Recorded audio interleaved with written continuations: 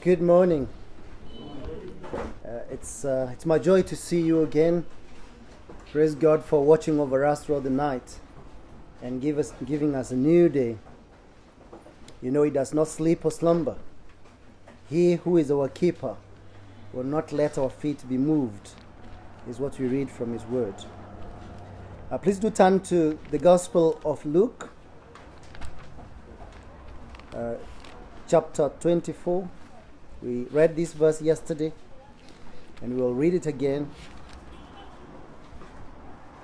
as we think about determining the literary form of the text.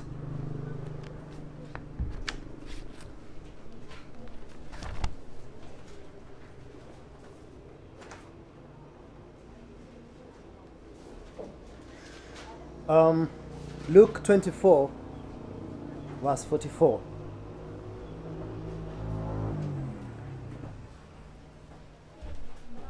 We read this.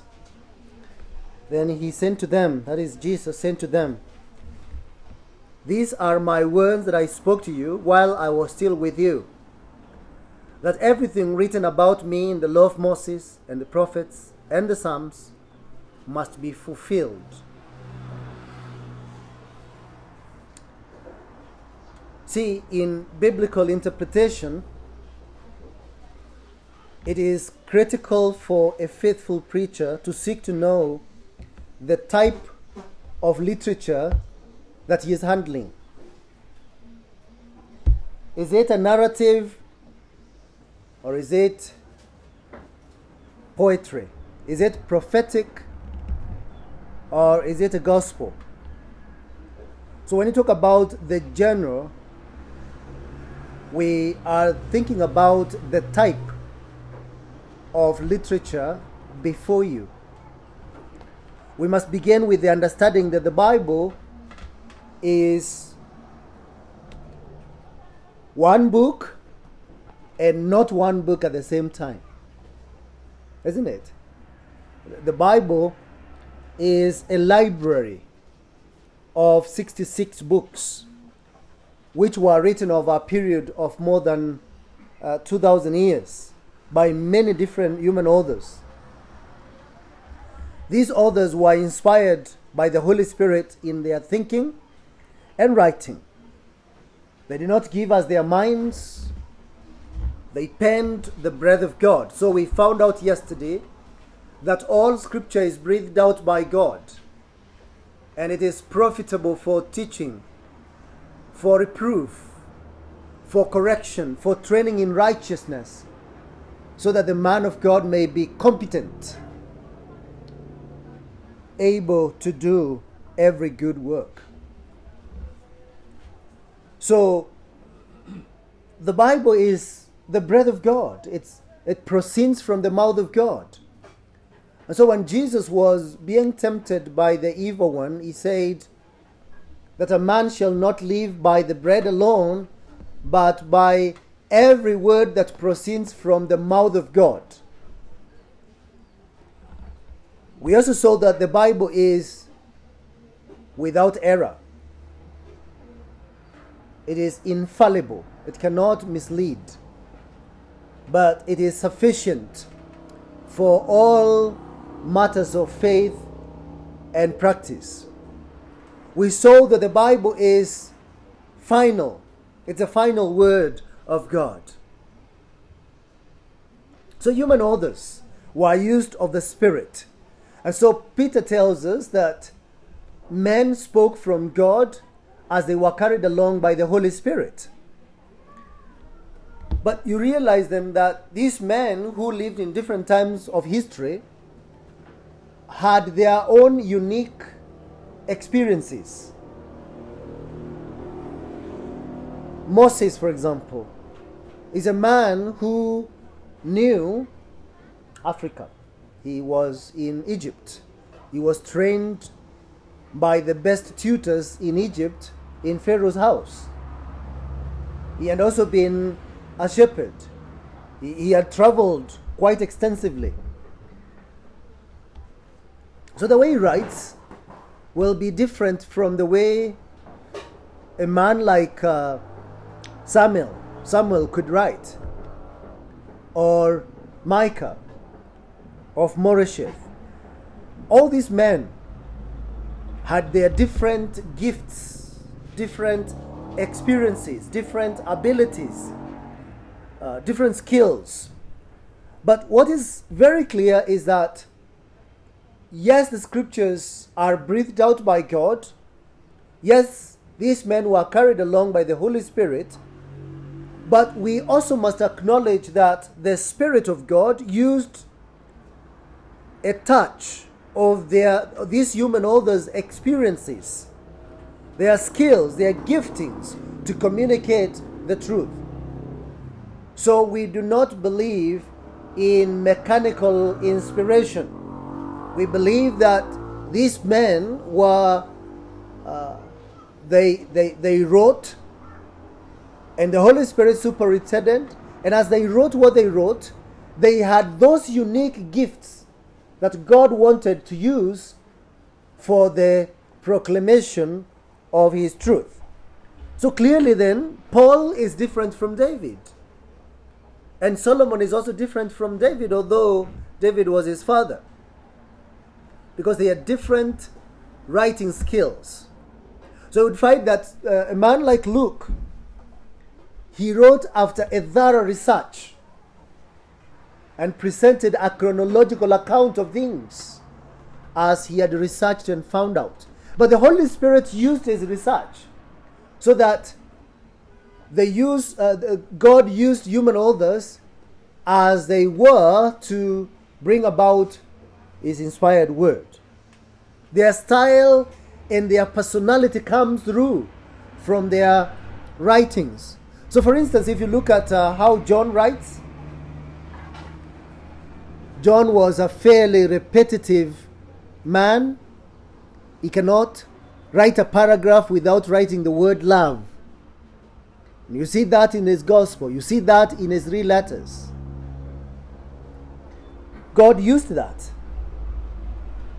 But as he used their different styles and personalities, he created this marvelous wonder of Scripture. And we have what we have as the Word of God. So what I'm going to do then is, I want to show you from the Bible that Jesus himself recognized that the Bible is written in different ways. And so in the verse that we read, what does he say?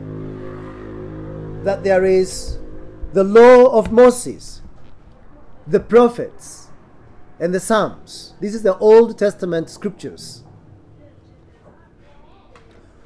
So what he is saying then is that the law of Moses is not the prophets. And the law of Moses and the prophets are not the Psalms. They are different. He recognizes that, and he communicates that to us. So when we read the Bible then, we have to know that there are those different types of literature that we have to deal with. Then what I want to do is show you that how to deal with these different types of language that is used in the Bible. Very quickly, I want to list them, and then I'll go through each one of them. There is a law. There is history. There is wisdom. There is poetry.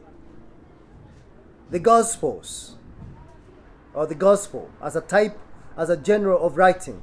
Letters or epistles. And then prophecy and apocalyptic literature. So let's delve into each one of them. The law.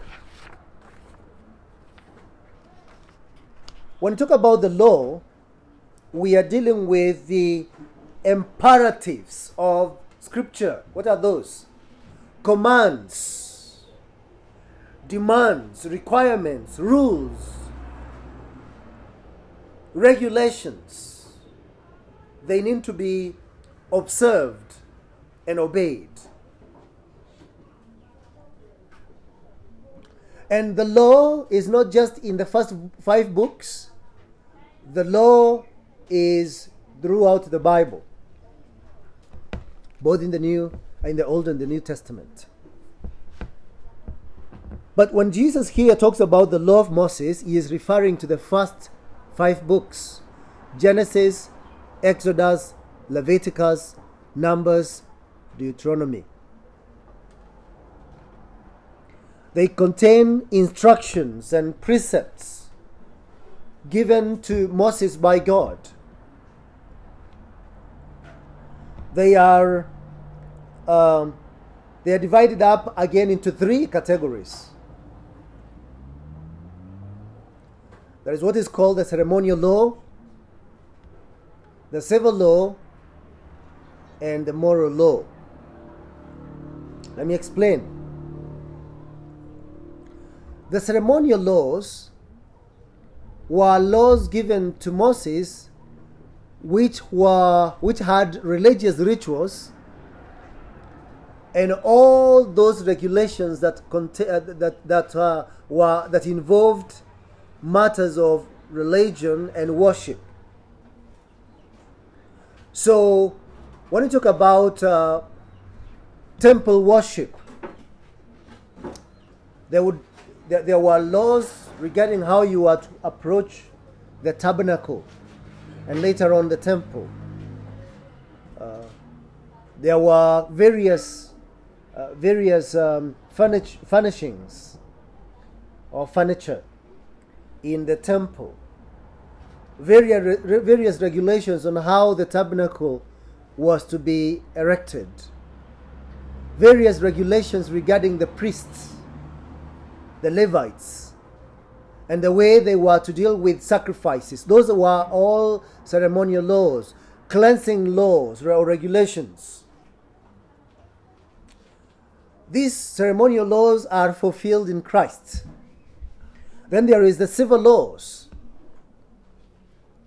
The civil laws were laws to do with the government of Israel as a nation. What should a man do if his ox were to kill someone else? What do you do when there were many civil laws governing the people on how they were to live. If there was manslaughter, for example, you accidentally killed someone, what do you do? The provision of the Word of God was that you are to flee to the cities of refuge. Go there, stay there until the high priest died. So the manslayer would flee to a city and remain there. And while in that city of refuge, the avenger of blood could not go grab him and kill him. He could not do that.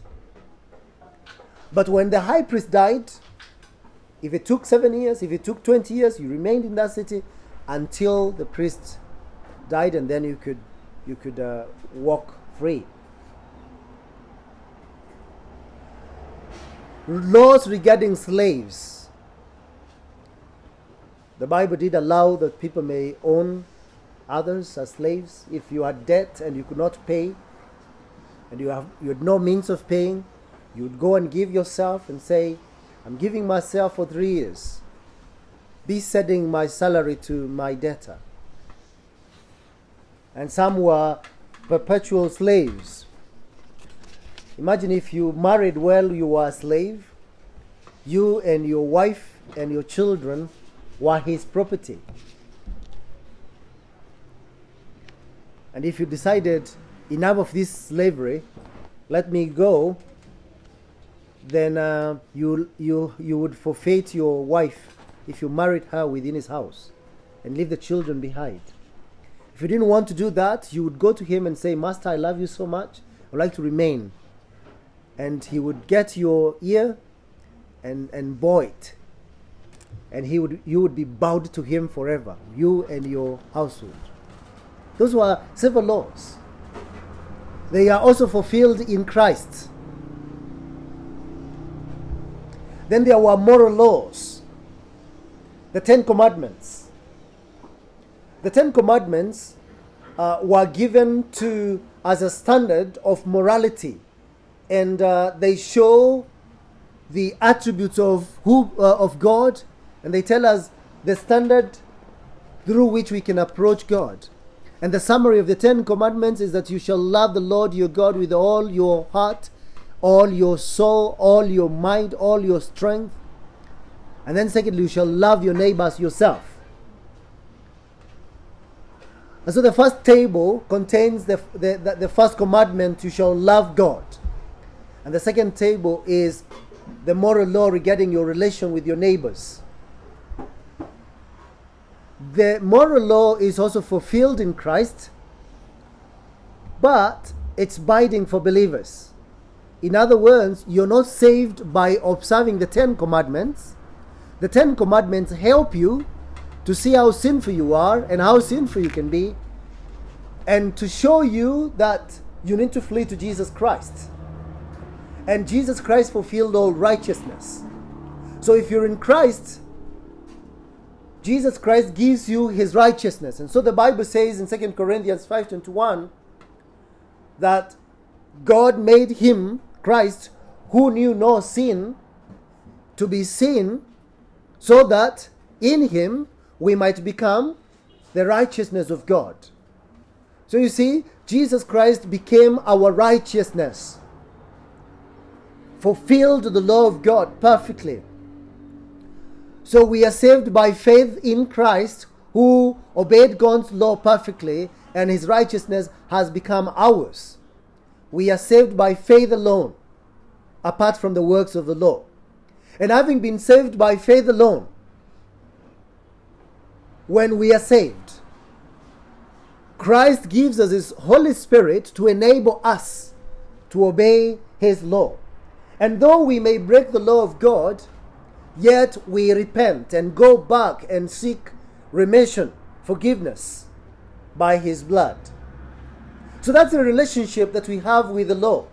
We are not saved by the law or by the obedience of the law. We are saved by grace alone, through faith in Christ alone. But having been saved by faith by grace, because of faith in Christ alone, then we are expected to do what? To be obedient children.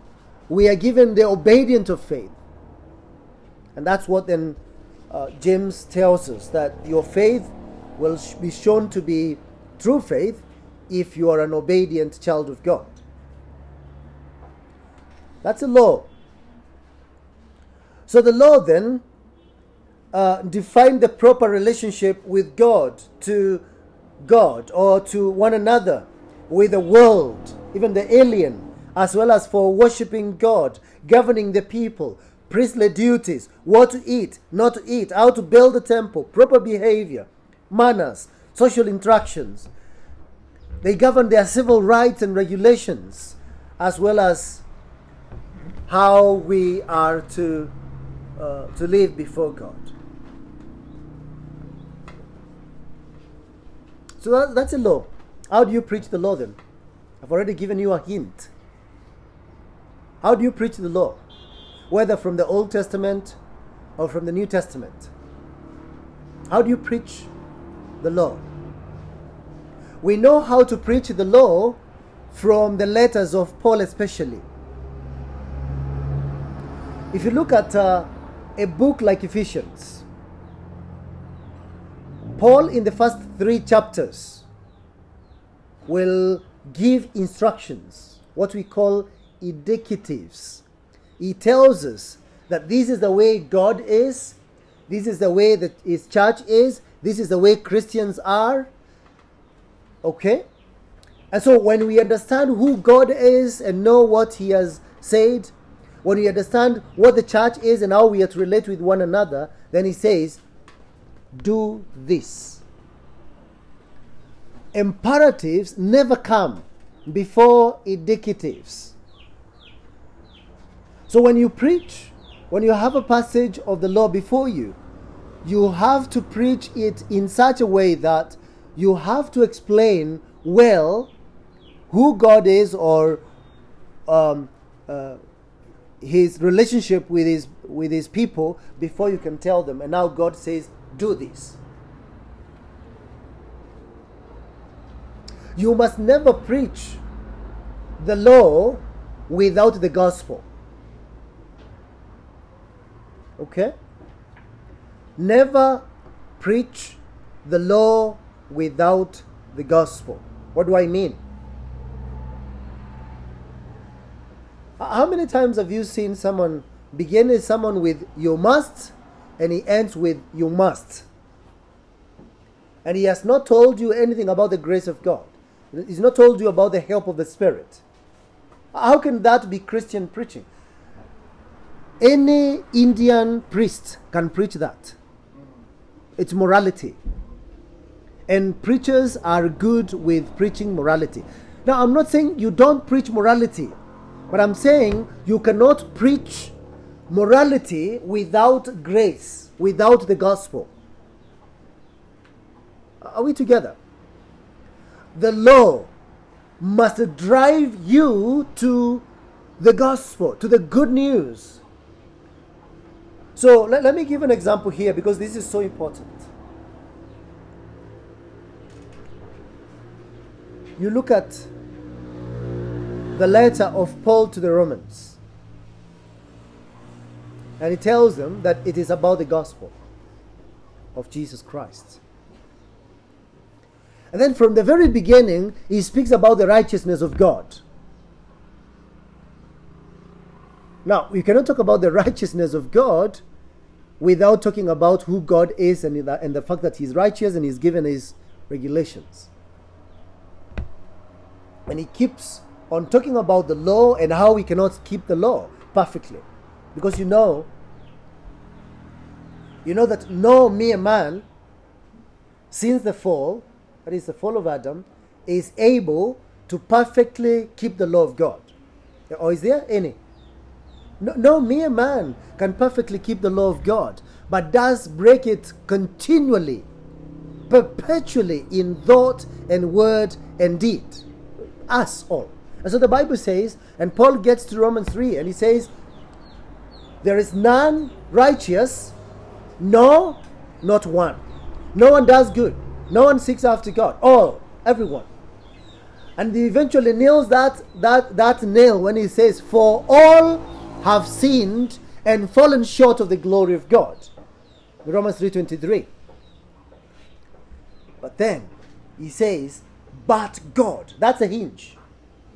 But God, being rich in mercy, He has told you everything about the law of God, but then he tells you about God's mercy.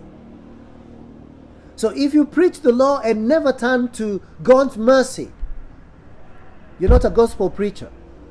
Because you can tell your people all you want that they must obey, but they will never be able to obey apart from the mercy of God. So that's how you preach the law. The law is like a goad or a stick. A goad is a sharp stick. The reason why shepherds carry those sticks of theirs, sometimes they can hit, sometimes they can prod. Now, the law is like the rod that prods, pushing you. You can't do this. You can't do this. You have to look to Jesus Christ for help. You have to look to Christ for help. So that's the way we preach the law.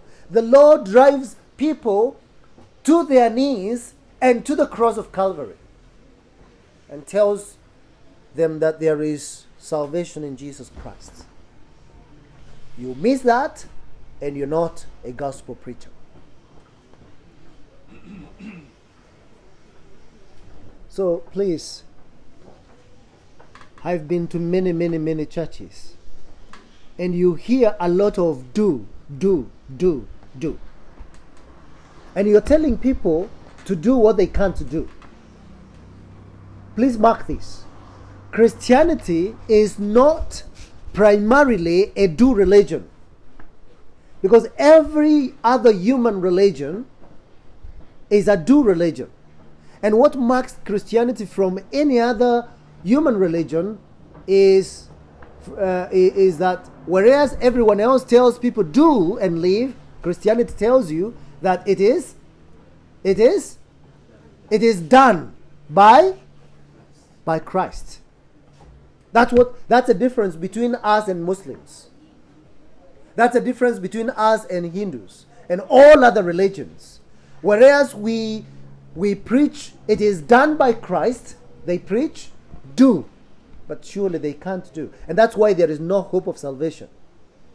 And any sect, like for instance the Roman Catholic movement, I dare not call it even church, it's ever telling people do. But do they preach salvation? No. Do you think a typical Catholic person can ever have assurance of faith? Why? Because it is do, obey. And they can't. They know they can't. They are ever breaking the law of God. So I plead with you, by the mercies of God, don't be like that. Do not be a preacher of do. Of imperatives, no educatives, no gospel, no grace. So when you preach any law, you have to point people to Christ. Secondly, that's a law. And I hope I'm not going to go that way with every one of them, because there are many.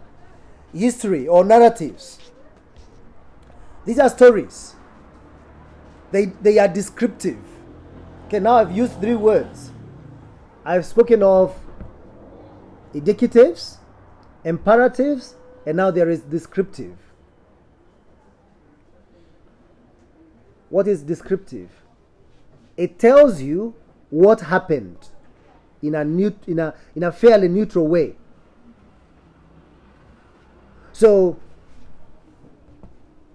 and I was telling you, I was asking you this yesterday. When you read of how Rebecca ended up becoming Isaac's wife in Genesis 24, is that an imperative? Is it indicative or is it descriptive? Yes? It is descriptive. It's simply telling us this is what happened. It's not condemning, it's not approving, it's simply reporting. And the Bible has a lot of that. History is usually like that. So the stories and epics like Genesis, some parts of Genesis, Exodus, some parts of Numbers and Joshua and Judges and Ruth, 1st, 2nd Samuel, 1st, 2nd Kings, 1st, 2nd Chronicles, Ezra, Nehemiah, Esther, Jonah, Acts. They contain history. And so when these books are grouped together, they are commonly referred to as history. That is from Joshua all the way to Esther. They tell us the history of the Jewish people from the time of the Judges through the Persian Empire. In the New Testament, Acts contain some of the history of the early church, and the Gospels also have a history of the life of Jesus. Some epistles also have a chronicle of events, biographies, and autobiographies of some of the apostles, like Paul. There is also another category of narrative called romance, or like the book of Ruth and Song of Solomon. How do you preach those descriptive passages? You remember our second session on redemptive history? These books are all part of the redemptive history, and it's pointing forward to Christ. So when you come to the book of 1st and 2nd Chronicles, you are wondering, how do I preach this? How do I preach genealogies? Have you ever preached through the genealogies? What are they there for?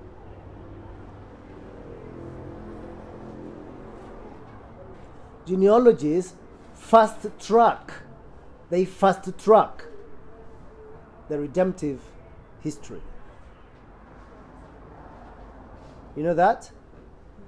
So you come in Genesis and it's like you are walking in the redemptive history. You come to a book like Joshua and it's moving a little faster. You come to First Chronicles and it is supersonic. You're moving very fast to get to Christ. So when you're preaching through then those genealogies, and I encourage you, maybe I haven't said this yet. Let me say it. Do you know what is your job description as a preacher of the gospel, as a pastor? Do you know what is your job description? Your job description is described by Paul to the Ephesian elders. And he told them, pastors, when I was with you, I did not withhold anything that was profitable to you, but I brought to you the whole counsel of God. To ask you, are you committed to preaching the whole counsel of God to the flock of Christ? Are you?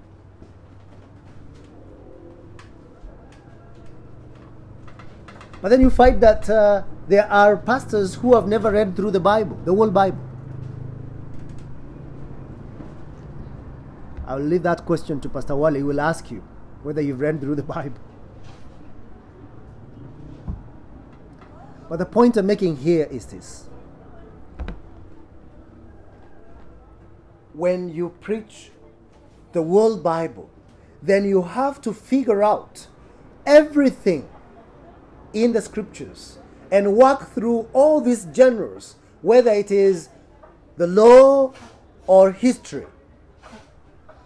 But you have to preach it in such a way that it points forward to the Lord Jesus Christ. Thirdly, we come to wisdom.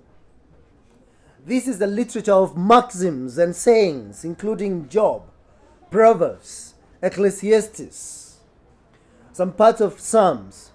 So wisdom literature focuses on questions about the meaning of life, like Job and Ecclesiastes, and on practical living and common sense, like Proverbs and Psalms. Using common sense is spiritual. Amen?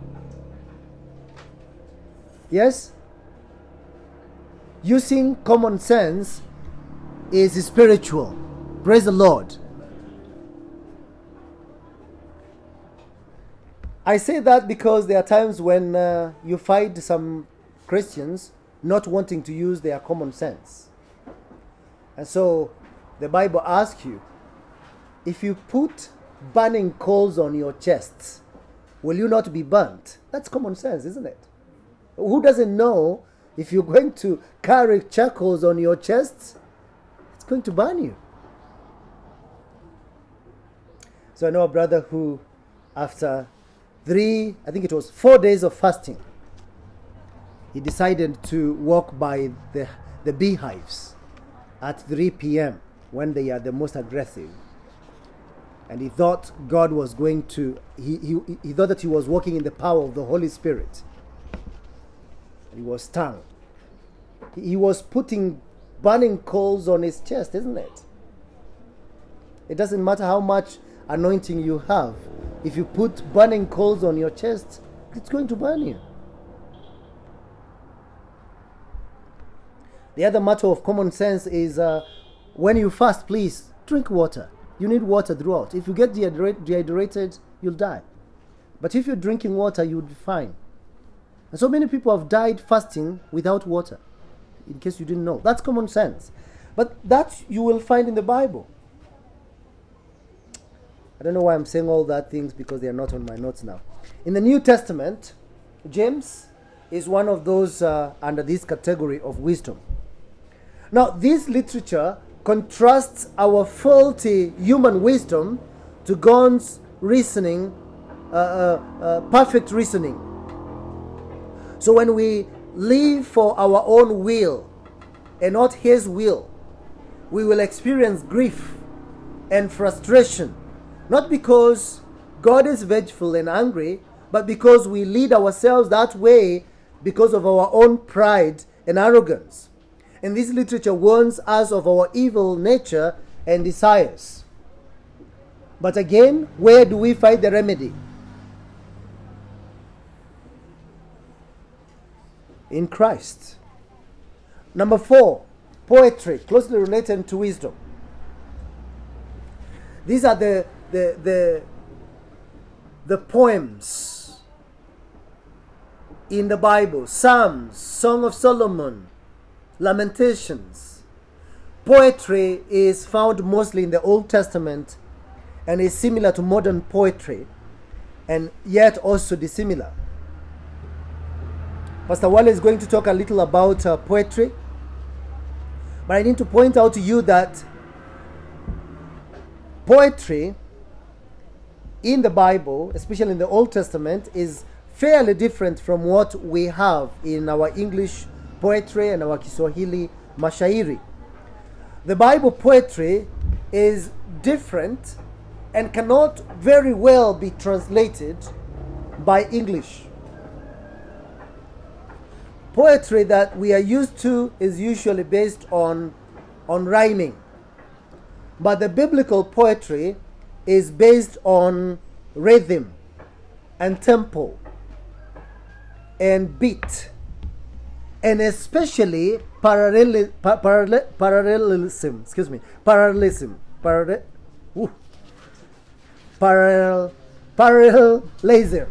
Excuse me. In other words, if you look at two railway lines, or if you look at railway line, you have one metal on one side and another metal on the other side. They are parallel. So Hebrew poetry is like that, whereby a statement is made and then it's repeated, or a statement is made and then it's contrasted, or a statement is made and another one is made and it's like a staircase. So we talk about synonymous parallelism, or synthetic parallelism, or antithetic parallelism. It's mostly contrasting. So for example, the heavens declare the glory of God, Psalm 19. What's the next statement? You can see that it's the same thing repeated. If it is antithetic, you'd say something like Proverbs 28 verse 13. He who conceals his sins will not prosper. That's one statement. But he who confesses and renounces will obtain mercy. So there is a contrast there with the word of the conjunction but. So the one who conceals his sins on the one hand will not prosper. But how will you prosper? Confess and renounce. Other books of the Bible, like the prophets, will contain some form of poetry. Even the Gospels, and you would sometimes find this poetry coming out just like that. Like for example, the Magnificat is another poetry in the Gospels, in the Gospel of Luke. So then we come to the prophetic writings. Prophecy.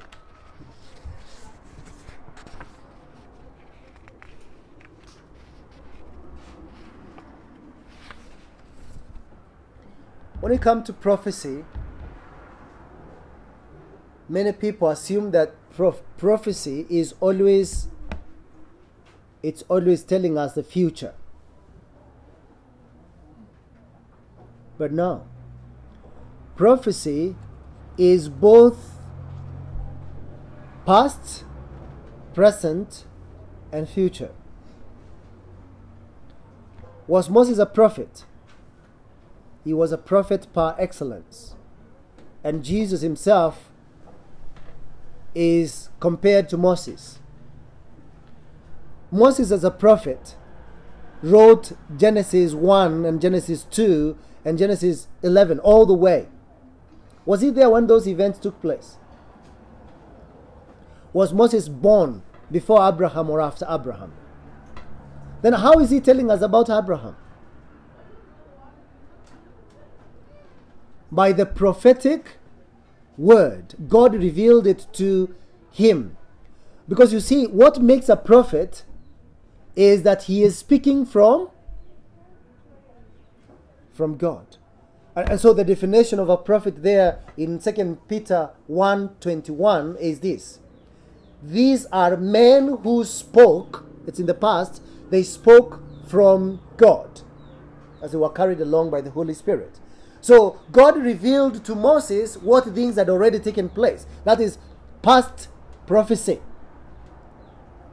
But then as they journeyed through the wilderness in Exodus, Moses is writing the very exact things that were happening at that very time.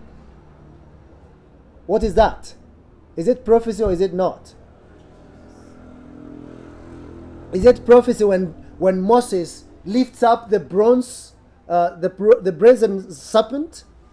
It was. But they are seeing it. It's happening before their eyes. In other words, prophecy is unfolding before their very eyes. When Ezekiel is condemning the elders or the leaders of Israel in Ezekiel 34, he is reporting things that are happening right now and then. Woe unto you, because you kill the sheep instead of shepherding them. Woe unto you, because you have not gone to look for the straying ones and the lost. You have not bowed up the injured. You have not healed the sick. You have not fed the sheep. This is prophecy, but it's right now. But prophecy is also in the future. Isaiah writes in Isaiah 53, and he tells us that the servant of the Lord will be smitten by God and afflicted, a man of sorrows and acquainted with grief. We esteemed him not, he writes. Who is he talking about? Philip is reading that text in Acts 8, and he's wondering, was he speaking about himself or about someone else? Thankfully, Philip turned up and helped the Ethiopian eunuch to understand that. So the Ethiopian eunuch did not know whether he was speaking of himself or of someone else until Philip came. And he told him he was talking about the Messiah, Jesus Christ. Believe in him and you'll be saved. And then he said, now that I believe, here is water. What prevents me from being baptized? So again, prophecy finds its fulfillment in Christ. It's telling us about Christ.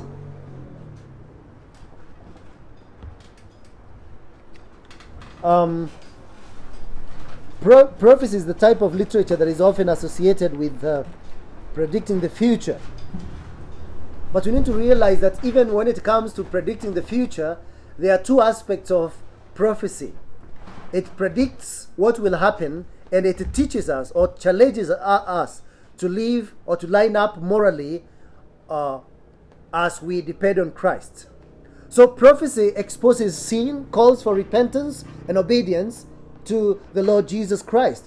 It shows how God's law can be applied to specific problems and situations, such as the repeated warnings to the Jews before their captivity and exile.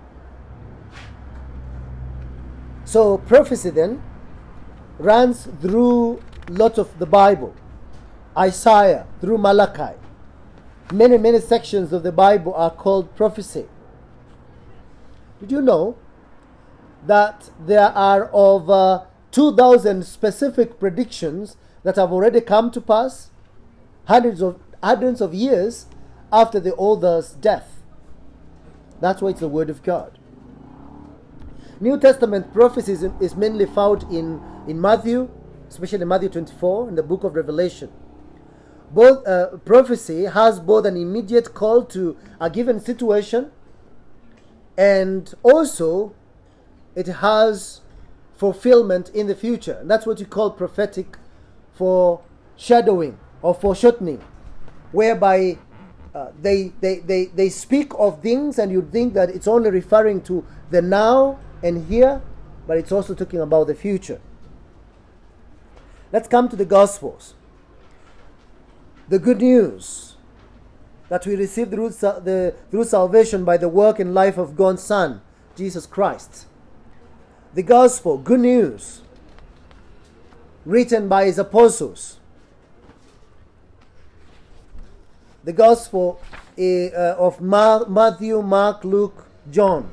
They contain a bit of all the literary types with the primary purpose of getting you to know Christ, to love Christ, to trust in Christ, to serve Christ, to know what He has done on our behalf, so that we may go to Him. In these works, the stories are not necessarily in chronological order or sequential order, except for Luke. And what we find in the Gospels are both stories and descriptions, miracles, and all that. Then there are parables. These are the sayings of Jesus told in a short story or illustration form that are narrative and instructional. They teach a truth, not many truths all at once. Usually, they would be examples of what's going on.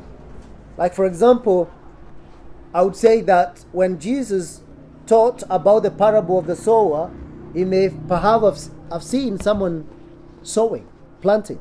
He wanted people to relate the truth He was bringing to them and what they knew. Because you know that teaching involves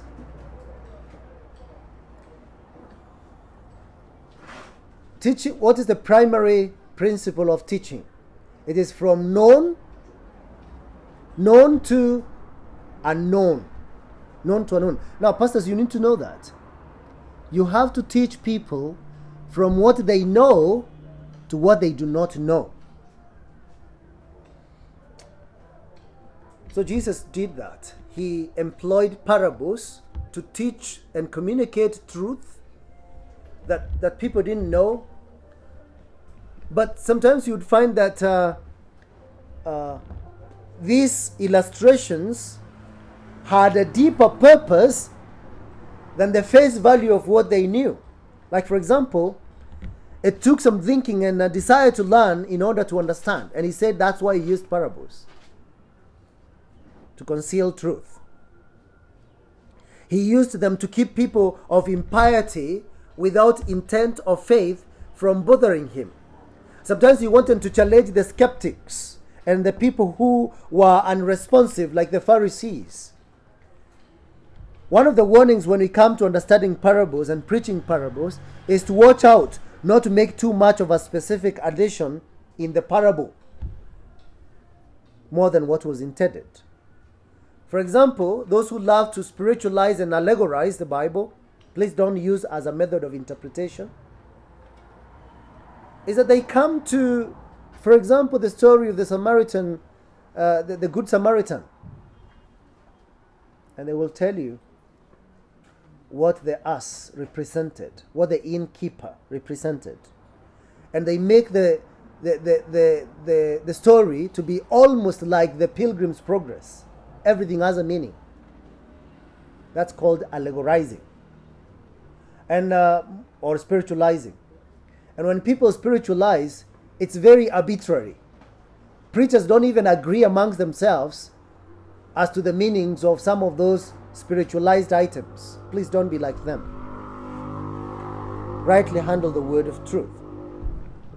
And then there are the epistles, referring to the 21 letters in the New Testament written to a specific audience, and it's practical for us today, such as Romans, Corinthians, Galatians, Ephesians, Philippians, Colossians, 1st and 2nd Thessalonians, 1st, 2nd Timothy, Titus, Philemon, Hebrews, James, the 2 letters of Peter, 3 letters of John, Jude, and the first 3 chapters of Revelation, the letters to the 7 churches.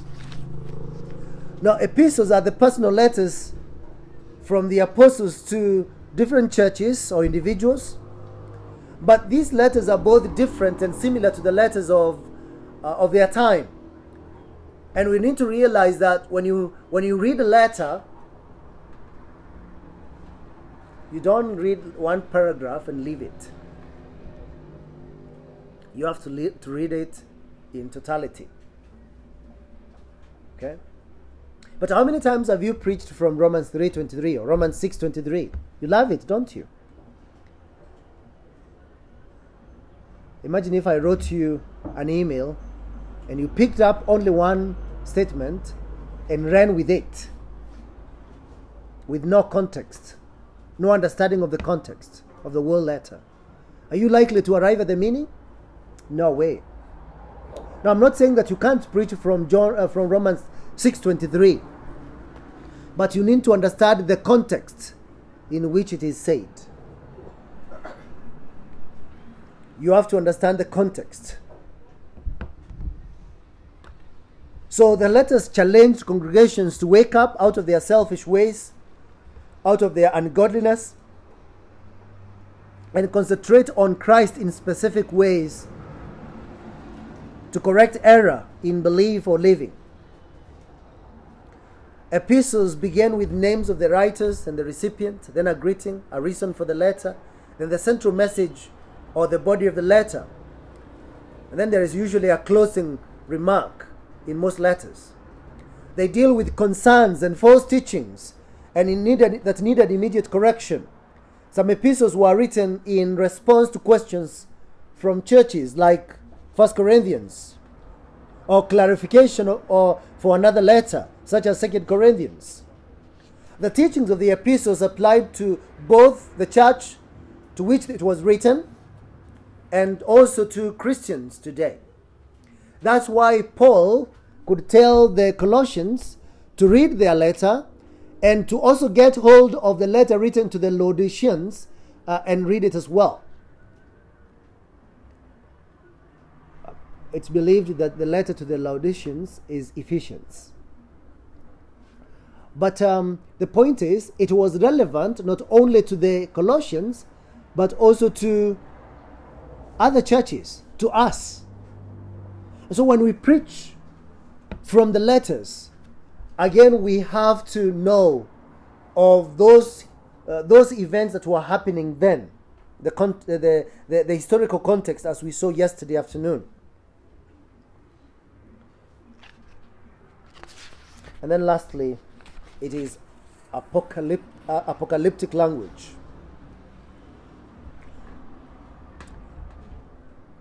Apocalyptic language is a combination of narratives, prose written in figurative language that has vivid imagery, poetic phrases that are intended to exaggerate for a purpose, such as Daniel and most of Revelation. Apocalyptic writing is more specific. It is a more specific form of prophecy that is coded. Prophecy that is coded. Apocalyptic writing is a type of literature that warns of future events from which full meaning is hidden to those who are not intended. Apocalyptic writing is almost a secret, giving us glimpses of what is to come through the use of symbols and imagery. We may not know the meanings now, but time will flesh it out as you read the rest of the Bible. It is found in Isaiah, Daniel, Ezekiel, Zechariah, and Revelation and parts of Matthew. When we come to any literature, we must always remember that Scripture interprets Scripture. You must never ever interpret any passage in a way that contradicts other passages. Never.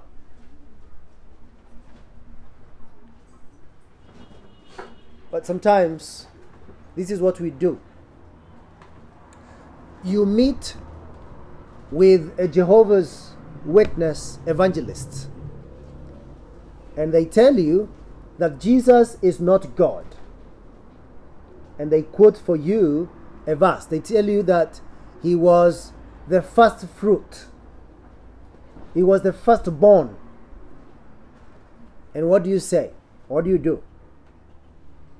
You tell them, but John 1:1 says, in the beginning. Now that's not the way to handle the Bible. Okay? And that's not the way even to help him in his false understanding. The way to help him is to go to the very text that he has quoted and deal with it sufficiently before you move to another text. Because the Bible never contradicts. So you see, when he says, the Bible says here, and then you say, but the Bible says here. So it's his word against yours. If you have no understanding of what Christ being the firstborn mean, then you need to tell him, I am not quite ready right now. I have something to attend to, but let's meet on such and such a time, and then we can talk about it. We'll try to understand what that means. And then you go back and you are prepared. And you come and deal with that specific text. And you will find out that if you read the context of that text, what comes before and what comes after, the meaning is right there. The meaning of that firstborn is right there. So you don't need to argue. Then after you have sufficiently dealt with their text, that's when you go to your new text and say, this text is not it's not the clearest text on the subject, but I've explained to you what it means, but see what this other text says. And the Bible never contradicts. So that's a way to handle all the Bible. Please, Scripture interprets Scripture. We are learning how to rightly handle the Word of God, and this is it. Let us pray. Lord, we thank you so much for your word. Thank you for helping us see that even Jesus himself had these categories of understanding various types of scriptures, that he spoke about the law of Moses and the prophets and the Psalms. And now we see there are many other types that have since been written both in the Old and the New Testament. Help us to grasp the meaning and the text of the text before us always, to know the context and to teach it accordingly, so that our people may be helped. And help us especially to teach the whole counsel of God.